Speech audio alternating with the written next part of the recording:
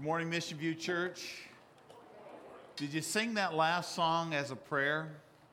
Because that song is right from Psalm 63, and if you sang it as a prayer, it really is a reflection of our heart to draw close to God, and that's our mission as a church, is that we want to see disciples made that have an intimacy with God. We want people to be drawn near. We want you to have community. We want you to have influence, but it starts with that intimate relationship with God. And we've been going through a journey this fall through 1 Peter that's all about faith.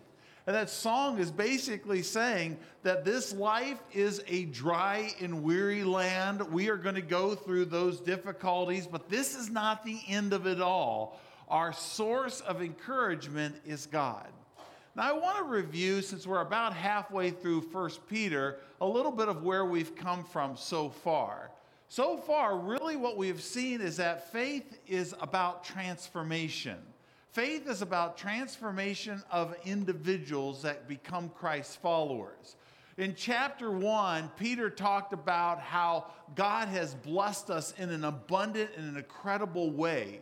And he blessed us primarily with salvation that has totally changed the course of our life. And because of our belief in the death, burial, and resurrection of Christ, God starts doing an inward metamorphosis of our life. He takes us from being this self-absorbed individual, and we still have that tendency, but we've been crucified with Christ, but our flesh still wants to live for itself. But all of a sudden, God says, I've taken you from that to being holy. It says that in chapter 1. Evan preached that passage about how we are holy before him. God's created that. He has taken us and he has given us new passions. Before we only had a passion to live for ourselves, but now we have a passion to please God. We want to do things for him. Before we had a previous owner, and that was sin and Satan. We were under the bondage of sin and Satan. But it says that in chapter 2, verse 10, that we are now Christ's belonging. We belong to him. We are his possession. We are his jewel, the jewel in his crown. We are precious to him. We are chosen. And not only that, but before we only lived to do good for ourselves, didn't we?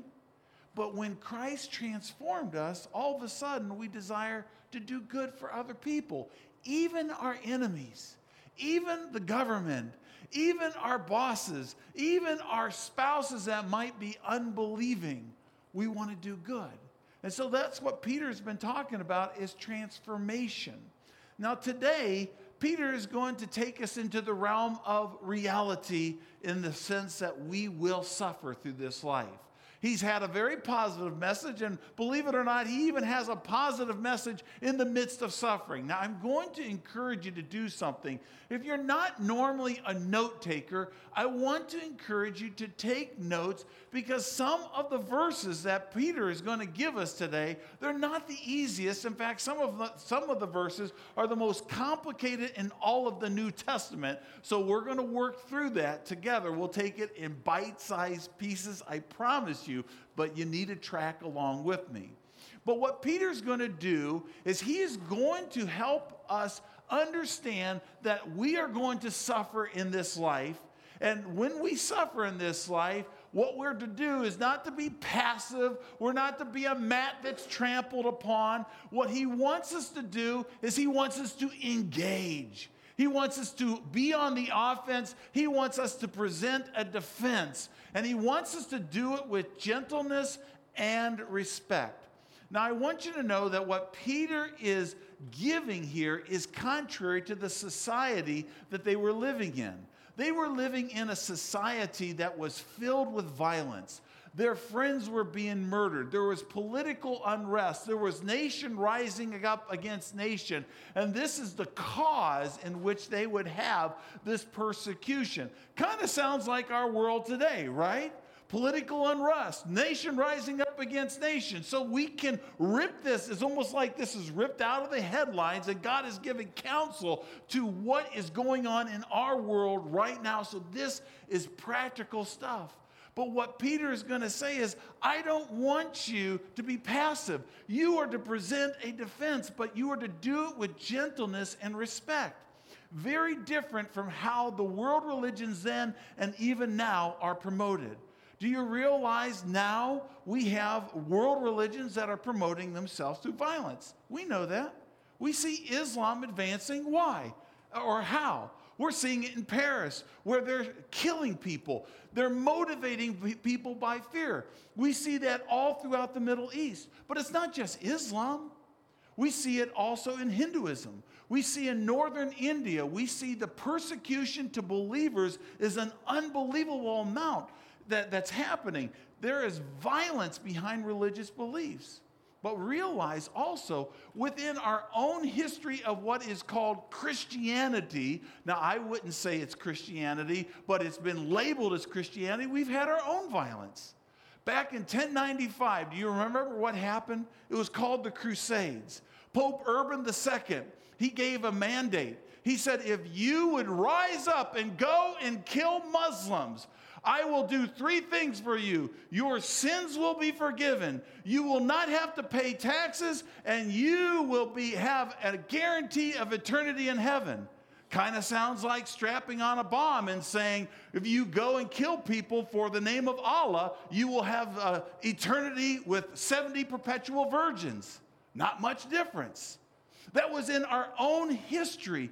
And what we saw there was the bloodiest, most horrendous misrepresentation of Christ in our history, where people were going and killing in the name of Christ. The problem is, it's nowhere here. God doesn't say that we should do that. What he says is that we go and we advance the cause of Christ out of love, because we have a message that transforms individuals. And so what Peter's doing is he's writing here in the midst of this environment, this is how I want you to act. This is what I want you to do. I want you to suffer for doing what is right.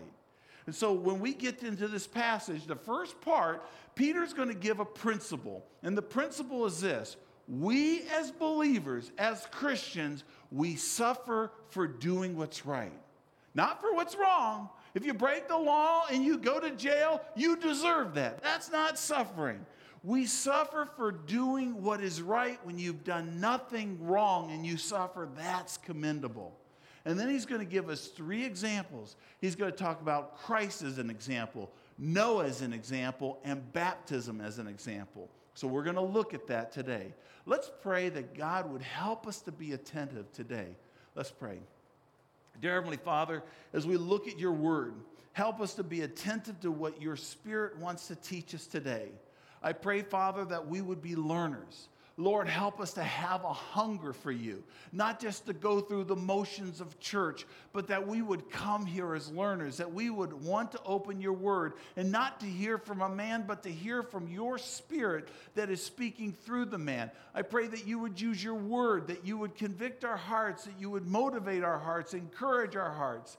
And I pray, Father, that you would do something special in each and every one of us. Help us to draw close to you. In Christ's name.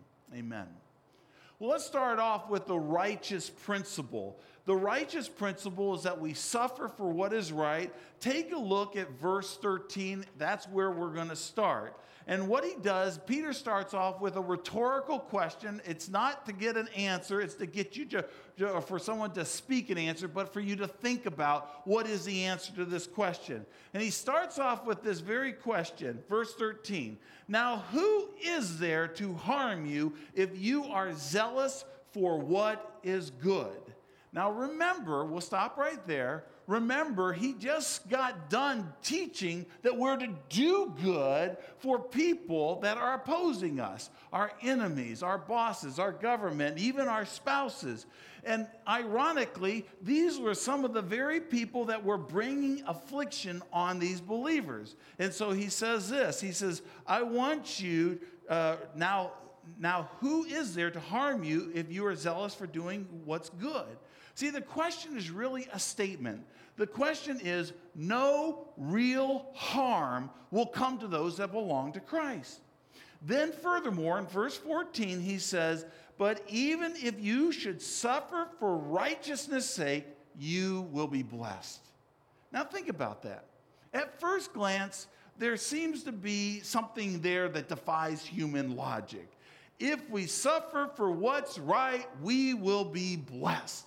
It's almost as if we could say, oh, good, I get to suffer for doing what's right. Oh man, that's an awesome thing. The key to understanding this passage is the word blessed. The word blessed doesn't mean delightful feelings. It means a high privilege. It's a high privilege when we suffer. Now, I know that you and I don't suffer as we were praying for the persecuted believers around the world. We're not being crucified. We're not having our heads chopped off. We're not having those things happen to us. But there is a form of oppression that the enemy has in the United States, and you better believe it is real. And there is a principle here that we have to hold on to. Church, we need to hear this. Why? Why do we need to apply this? Because we look at the agenda of the world and we begin to fret. We become anxious. And I've even heard many people say, man, I don't know if I could bring children in this world. Have you ever said that? Have you ever thought that? Have you ever, if you're a grandparent, thought, you know, I want to be a grandpa, I want to be a grandma, but I don't know about this world that we live in. We all think that. And the reason we think that is that there is an agenda that's going on. There is an enemy that wants to take everything that God says is wrong and wants to make it right in our society. There is an all-out attack against the values of what Christ holds to that's dear. Let me give you an example of this. Have you seen this? Dun, dun, dun, dun, dun, dun, dun, dun, dun. Cooper, I am your father. No, no, no. I am your father. Oh. That's gotta be the worst Vader ever. Campbell's Star Wars Soups. How about you be Chewbacca? Made for real life. Warm soup, families gathering around. Do you see it? It's all around us. See, here's the deal. Our society, the world, the enemy wants to see homosexual marriage as a normative thing. Our world, it's not just that area, that's just an example. You're going to see more movies that are going to come out that are going to say transgender issues. That's all a normal part of life. You have the choice of choosing whatever gender that you want to be. We've had it for years that sex out of marriage is seen as a normative thing, and the list goes on and on and on. And we look at this, and as Christians, we become outraged. Some of us, we don't know how to respond. Some of us become political activists on Facebook, and we give all of our views there, and I don't think that's necessarily wise. Some of us call for prayer meetings so that we can pray for the desperate needs of this world, and we're anxious about it. And there are some of us that just have grown up with all this stuff. It doesn't faze you anymore. So how do we respond when there is an oppression against who we are as a Christian, who we are in terms of what we value? Peter gives us 4 things. 1 thing that we should not do and 3 things that we should do in understanding this principle. Number 1 that we should not do, we should not have fear or be in trouble or be troubled. That's what it says in verse 14. Notice what it says. Have no fear of them, nor be troubled. Now, how can Peter say this? There's a world of chaos all around him, just as there is in our day. How can he say there's no fear, there's no trouble? Because he realizes that the God that we hold to, the God that we serve, is far greater than all the evil combined in this world. Do you believe that, dear friends? Do you believe that we have a big God? Jesus said himself in Matthew chapter 10, he said, do not be afraid of those who kill the body. All they can do is merely kill the body, but they cannot kill the soul. Rather, be afraid of the one who can destroy the soul, both the soul and the body in hell. My friends, there are those that are going to promote an agenda that someday will have to give an account for the very maker of their souls. Do you realize that God is bigger? Do you remember when you were a kid in elementary school? And on that playground, did you have the school bully? Now, Bob, you probably were that school bully way back then. But yeah, and so that school bully, for some reason, he had less fear than everybody else, so he became the boss of everybody. And he was, for me, it was Scott King, man. Scott King, I don't even know where he exists today, but in 6th grade, I was in 5th grade, he was in 6th grade, man. He was the boss of the school. I stayed away from Scott King because I didn't want to get picked on. I didn't want to be made fun of. And so that was the boss of the school. But he's the boss until a bigger boss comes around. If he's picking on kids and the teacher comes around and he gets Scott King by the ear and drags him off to the principal's office, or Big Brother from home comes and stands up against Scott King, all of a sudden Scott King becomes mush. Do you realize that Big Brother is your God? And he stands with us. He is in us, and he causes us so that we have no fear and no trouble. Here's the second thing that we are to do. We are to honor Christ in your hearts as Lord. This is God's defensive plan for you. Look at verse 15. But in your hearts, honor Christ as Lord, or Christ the Lord as holy. Now, this statement is showing inner fortitude. It is acknowledging the superiority of God, and it's a continuation of this idea that God is big. Look at the words that he uses. He says, set in your heart, but in your hearts honor Christ. The word for Christ means Messiah. This is the anointed one.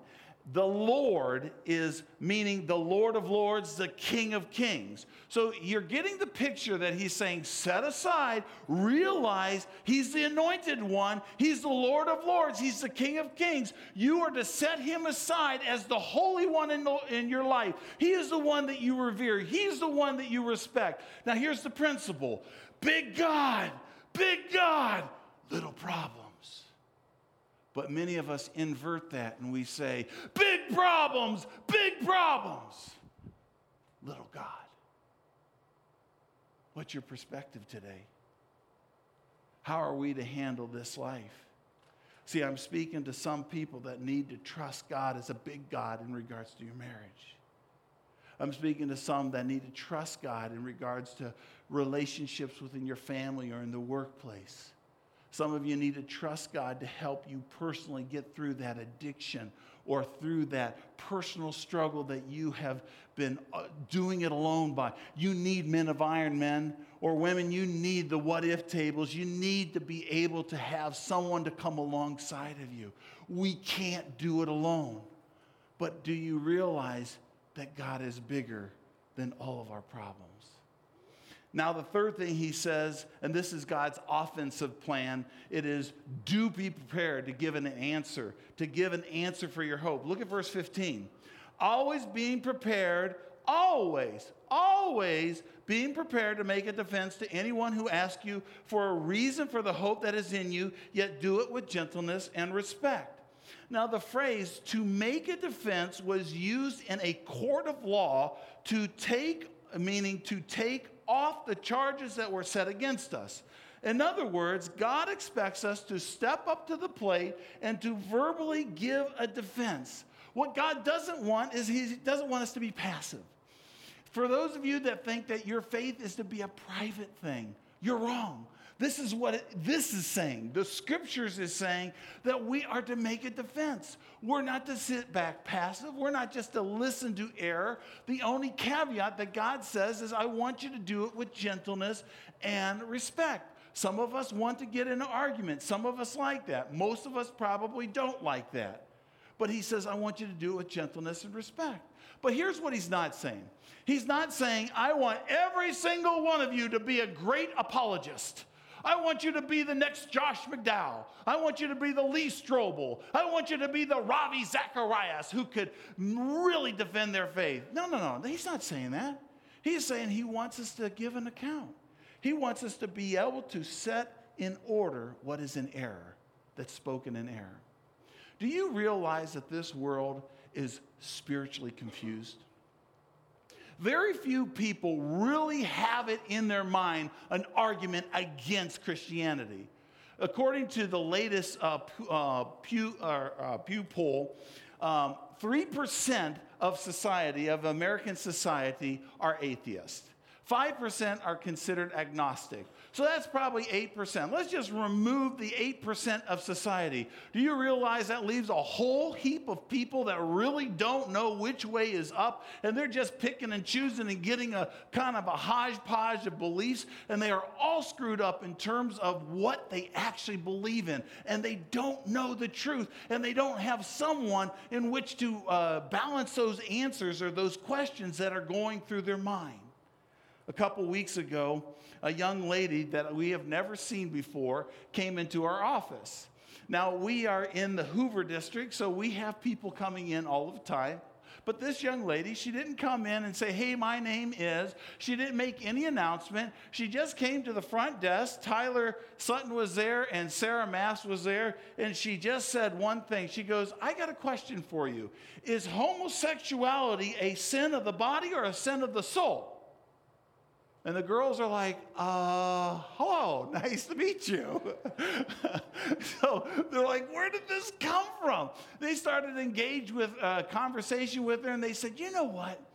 I think this would be a great question for Pastor Steve to answer. So they introduced her to me. She came into my office, and first thing she said when she sat down, she goes, I want you to know I love men and I love women. But I really need to know the answer to this question. I said, okay, that's fine. I said, I'm not afraid of that question. That's cool. I said, but let me ask you something. What's your name? So she gave me her name, and I said, tell me a little bit about you. I'm curious. I want to know about you. So she started sharing her story, and I started sharing my story, and all of a sudden, the Spirit of God started bringing back scriptures that I have memorized or I have reviewed in the past, things that I have long forgotten, at least I thought I did. All of a sudden, I'm able to speak them. That's because the Spirit of God is doing that. I want you to know that is a supernatural power that God only gives pastors. Now, you know that's not true. He gives it to all believers because the Spirit of God is living within us. And you know what? We never actually got to that question because when we finally got to the gospel and we started talking about the good news of Christ, she wanted to know more about that. And in the end, she didn't give her life to Christ. I wish I could give you a happy ending, but she's in process. But I did get a chance to pray with her. I gave her a Bible. I said, my door is open to you. She has come back once since. The story's not over yet. And so she's in process. What's the point of all of this? The point is this, that God, we don't have to go looking for trouble. But what God wants is for us to be able to be diligent, missional individuals that are in the Word of God. God's not going to bring back to your memory if you haven't read this. Start reading the Bible. But He will use your simple testimony. Even if you are a brand new believer in the book of John, the person that was blind that could see, he said, this is one thing I know. Before I was blind, but now I can see. You at least have that kind of testimony. But here's the point. God wants us to be on the offense, which means that we have to be in close proximity with those that are far from God. Sometimes we like to get away from those that are far from God, and God says, no, live missionally so you can give an answer. Now, here's the final thing that Peter tells us we should do. He says, you are to have a good conscience when you are slandered. Take a look at verse 16 and 17. Having a good conscience so that when you are slandered, those who revile your good behavior in Christ may be put to shame. For it is better to suffer for doing good, if that should be God's will, than for doing evil. Now, these verses tell us the power of the depth of character that we are to have that drives our witness. We are to be a people of good conscience. Now, this doesn't mean that everybody's going to understand you. Everybody's not going to understand you in the workplace. They're not going to understand you in every place, in every segment of society that you go. There are going to be people that will actually oppose you. They will hate what you represent. They will immediately, without even knowing you, say, oh, when they understand or get the sense that you are a believer, they will see you as an enemy because they think that you hate all gay people, or that you hate global warming, or you hate all these different things that they might say are holding dear. And I'm not saying that I'm saying that we have to have a different approach. And what he is saying here is that you are to have such impeccable quality about you that people will not be able to have an accusation against you. Now, I'm going to make an observation from politics. Do you realize politics is going on right now? Has anybody heard anything from the Republicans lately? Now, this is an endorsement, it's just an observation. Recently, Donald Trump made an accusation. When isn't he not making something? But he made an accusation against Dr. Carson. He called him a pathologically violent person. Of course, he was taking excerpts out of his book and of his testimony of how he was a violent person when he was a teenager, but then he met Christ. And Christ transformed his life. And Donald Trump's statement is, nobody who's pathological can change. It's impossible for him to change. Well, Donald doesn't understand the mind of Christ. He doesn't understand how God takes a person like Paul, who was a murderer, and turns him into a man of God who wrote the majority of the New Testament. God is a God of transformation. People aren't going to understand that, but what they do need to see is the depth of your character. And what I find interesting is that most people saw through that, and Dr. Carson was not put to shame, as this passage talks about, because people could see his character. Do people see our character in Christ? Well, that's the principle that Peter wants us to understand. Now let's look at the examples. There are 3 examples: Christ, Noah, and baptism. Now, Christ is very understandable. Noah and baptism, we're going to have to dig into a little bit. So this is where I encourage you to really take notes and think this through, and you can continue to think it through after this service. The example of Christ is in verse 18. He says this. This is a great verse to memorize, by the way. For Christ also suffered once for sin, the righteous for the unrighteous, that he might bring us to God, being put to death in the flesh, but made alive in the spirit. In this verse, Peter gives us the shortest, simplest summary of the gospel. Very simply, Jesus Christ lived a sinless life that provoked the hostility of evil men, but needless to say, he did not fear these evil men, but he entrusted himself to God. And so he is an example of someone who ultimately suffered for doing what is right. But the passage tells us what his reward was. His reward was you and me. In order for him to bring us to God, in order for him to do that, he had to shed his blood on the cross because we were rejected, we were distant, we were unholy, and he needed his blood to cover us when we gave our life to him for us to be seen holy so he could draw us close to God.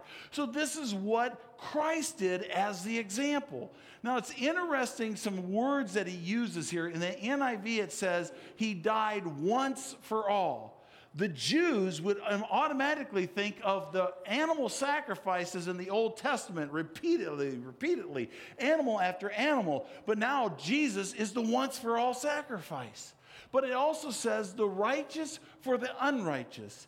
In theology, this is called the substitutionary atonement of God. This is his plan that he had planned way back in the Old Testament to do. What's substitutionary atonement of God? What's that fancy phrase mean? It simply means he took your place. You see, on the day that he was crucified, it should have been you. The person that should have been whipped, the person that should have been beaten, the person that should have had nails go into his hands should have been you, and it should have been me. We deserve that. But before that could happen, it was as if Jesus came in, he took our hand, he put us to the side, and he said, I will do this for you. And he went down, he took the whip, he took the beatings, he took the nails for you and for me. That's the substitutionary atonement. So why would he do that? Because he was given the ultimate example of suffering for the ultimate right. And that was so that he could bring salvation to mankind, so that he could do it because he loves you. He loves me. What an awesome thing that Christ has done. What an incredible example for suffering for doing what is right.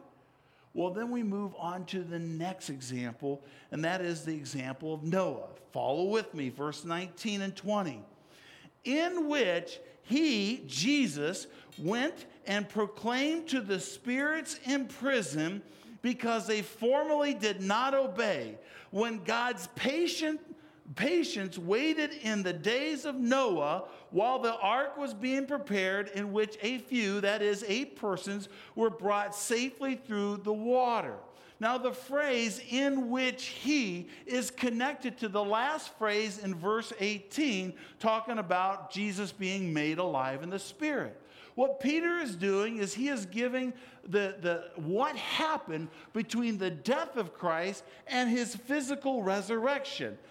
Him being made alive in the Spirit is what happened in between. He hasn't physically raised. That would happen on day 3. Day 1, he died. And so what happened in between? Well, Jesus in his Spirit went and preached to the spirits in prison. So this raises 2 questions. Who in the world are these spirits? And what was the message that Jesus proclaimed to them? So let's answer that.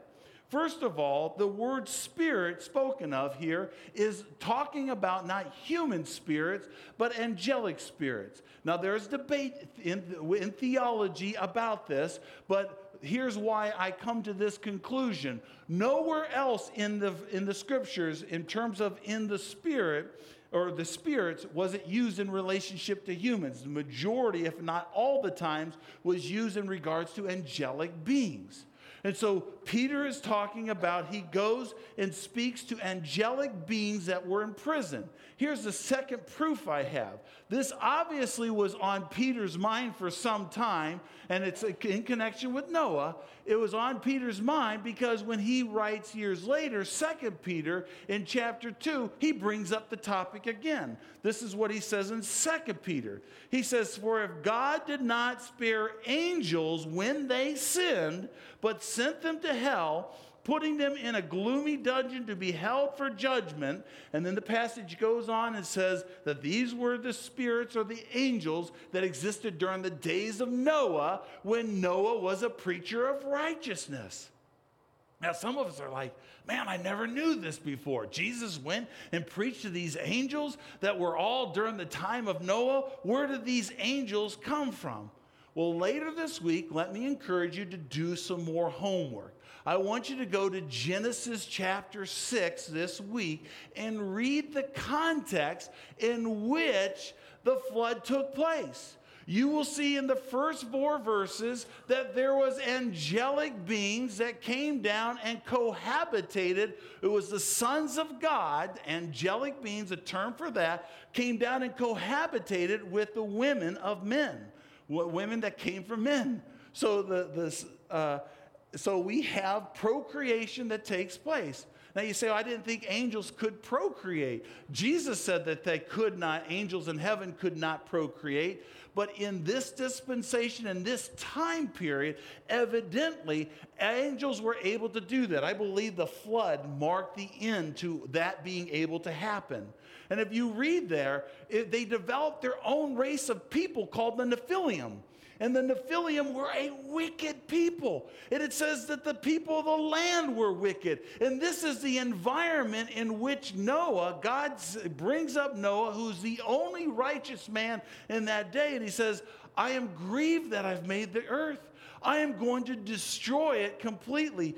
The Lord saw how great man's wickedness was on the earth. So why was this, what was this angel human plot all about? Dr. Kenneth Weiss, in one of my theology books, says this. He says, the probable purpose of the angelic apostasy, so far as Satan was concerned, now get this, was the derangement of the divine plan of the incarnate and substitutionary atonement of the Son of God. For if his purpose, Satan's purpose, had succeeded, God would not have incarnated himself in a race that was part angel and part man. Do you get that? So here we see the opposition of God's future plan of redemption all the way back in Genesis chapter 6. God has this plan for redemption. So Satan wants to foil whatever God's plan was by having Satan develop a new race of people in which it was impossible for the Spirit of Christ to go live in those individuals. And thus it would nullify anything that God would be able to do. And so this was the plot of the enemy. And so what God says, I will destroy the earth. I will destroy the earth. Now some of you are looking at me like, I've never heard that before in my life. Read it. It's there. It may seem a little crazy, but it is there in the Word. Now what is the message that he proclaimed? The word proclaim is not the word for evangelize, because evangelism means to proclaim the good news. This word means to make an announcement of victory. Jesus made an announcement of victory to these angels that were confined in this dungeon that God's plan of redemption had conquered. It was greater than the plans of the enemy to foil God's plans. And Jesus was victorious. God was victorious. Now in Genesis chapter 4, it does identify these people as Nephilim, and they had become a part of those people. Now our passage says that all of this happened because they, talking about the Nephilim, talking about the evil people, did not obey when God's patience waited in the days of Noah while the ark was being built. I think it's worth mentioning that the people of Noah's day, they were exceedingly wicked. And so they thought it was absolutely crazy that Noah was building this boat. Do you realize it took 120 years for him to build this boat? And this tells you something about God. God is patient, and he wants all to come to repentance. And while Noah is building this boat there's a monstrosity in the land. They don't understand. It's not anywhere near water. They can't understand why he would be building this boat. But 2 Peter says he was a preacher of righteousness. Do you think he had a collective audience? Do you think the sideshow was Noah in that day? Hey, let's go watch that nut building that boat. And so he's building the boat. And as he's building the boat, he's proclaiming what God is going to do. And he's saying, God, you gotta come to the boat to be saved. You have to be in this. This is going to be your only vehicle. You need to turn to God. You need to repent of your sin. He was a preacher of righteousness. What an example for us of somebody who suffered by the hands of these people for what was right. Friends, we should be claiming Christ as we build our boats, as we do our work, as we do our banking, as we do our jobs. We are preachers of righteousness. But it says in the passage only 8, basically Noah's family, went into this boat. Only 8 were saved in the vehicle of this boat. Now, talk about patience during affliction. Now, did you get all that? Let's continue on. The last example is the example of baptism. Take a look at verse 21. He says, baptism, which corresponds to this, now saves you, not as the removal of the dirt from the body, but as, and underscore this, an appeal to God for a good conscience. How? Through the resurrection of Christ. He's finally getting to the resurrection of Christ. We have the death of Christ, in between the death of Christ, the resurrection of Christ. In a minute, we'll get to the ascension of Christ. He says this, he says, you are to appeal to God for a good conscience. Now, as if it wasn't complicated enough, we have this passage. So are you with me? Are you with me? Okay, everybody with me? Good. Peter now is connecting Noah's family being saved through the ark with baptism being a vehicle of salvation. Now, the baptism that Peter is talking about is water baptism because the boat was in water. And when believers were baptized, as we saw last week, they went into the water. But Peter is very careful to say that baptism, the act of water going over you, isn't what saves you. That's why he says, not as a removal of dirt from the body, meaning the passing of water over the body doesn't save a person. So what does save a person? It's the inward faith as evidence as one appealing to God for the forgiveness of their sins, because that's what creates a clean conscience, right? When we appeal to God and we say, God, forgive us of our sins, cleanse us from all unrighteousness, that's what gives us a good conscience. Furthermore, this salvation is grounded in the resurrection of Christ. Now get this. Baptism is a visual representation that believers are clothed with Christ, and thus we share in the victory of Christ. Friends, baptism is a symbol of victory over our arch enemy, the devil, and our arch enemy, the sin that held us in bondage. And it is a proclamation of victory. And this is why Jesus makes it mandatory. Anybody that's going to say that they are a Christ follower, I want them to understand that what is all wrapped up in the symbol of baptism is a sign of the victory of God over the forces of evil, over the angelic beings. I am victorious. I am Lord of lords, and I am King of kings. And when you go into the water and you come out of the water, you are proclaiming that, yes, I am united. It's because of what Christ did for us that we can do something like that. Wow, what an awesome picture. Do you realize what a picture of victory this is? Here's my question. Have you boldly proclaimed that victory by being baptized? I want you to know we're going to have another baptism soon. We're going to have another baptism soon. And I want to really encourage you, if you have not been associated with Christ in that, if you were baptized as an infant, I want you to know it doesn't count. It didn't count for me because I was baptized as a child. You didn't know what was going on. Baptism is a believer's baptism that says transformation has taken place in my life. Now Peter ends with the ascension. He's gone from the death, what happened in between the death, the resurrection associated with baptism, and now the ascension. And he says this in verse 22. Jesus, who has gone into heaven and is at the right hand of God, with angels, authorities, and powers having been subjected to him. The ascension of Christ to heaven puts Christ in his rightful place as Lord of lords and King of kings after he has defeated death here on earth. And in this position, he has authority over all angels. He has authority over all forms of authority, whether earthly or heavenly. He has authority over all powers that exist in this world. And so if that is the case, then we got to ask ourselves, does he have authority in my life? Have I yielded to him? He has done all of this for us.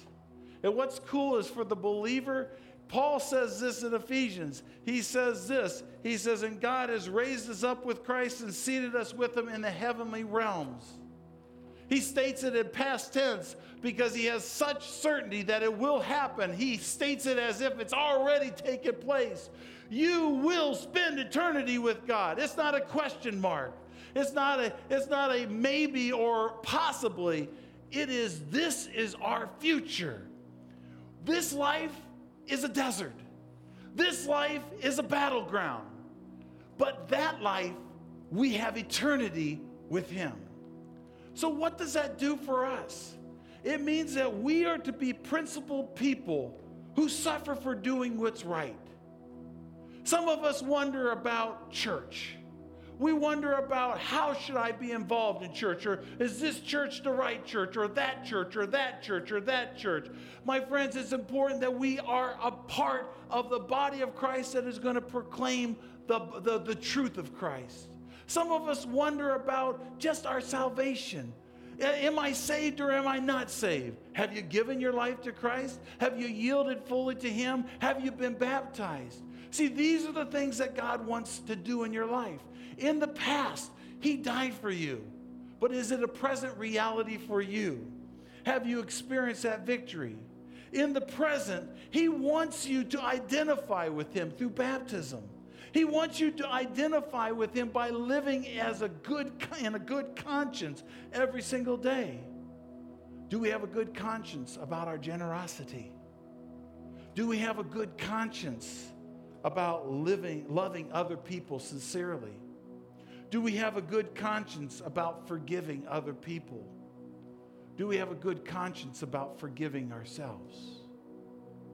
And in the future, he wants us to live with him for eternity. Do you have that absolute certainty? I'd like to pray with you right now. If you'd close your eyes and bow your heads, let's pray. Dear Heavenly Father, we're about to sing a song about you're always our refuge, you're always our strength. But Lord, I want our hearts to be able to respond to you.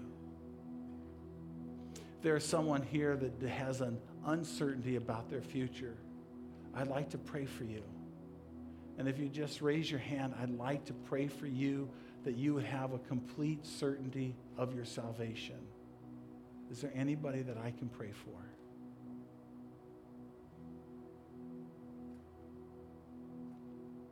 Okay.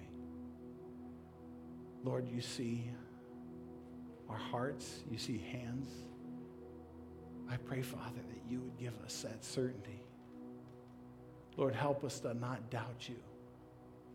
Help us to live that victory. Help us to realize that you are always with us. And you have done so much for us. Help us to embrace that. Help us to praise it. Help us to really hold on to you with all of our hearts. Pray that in Christ's name.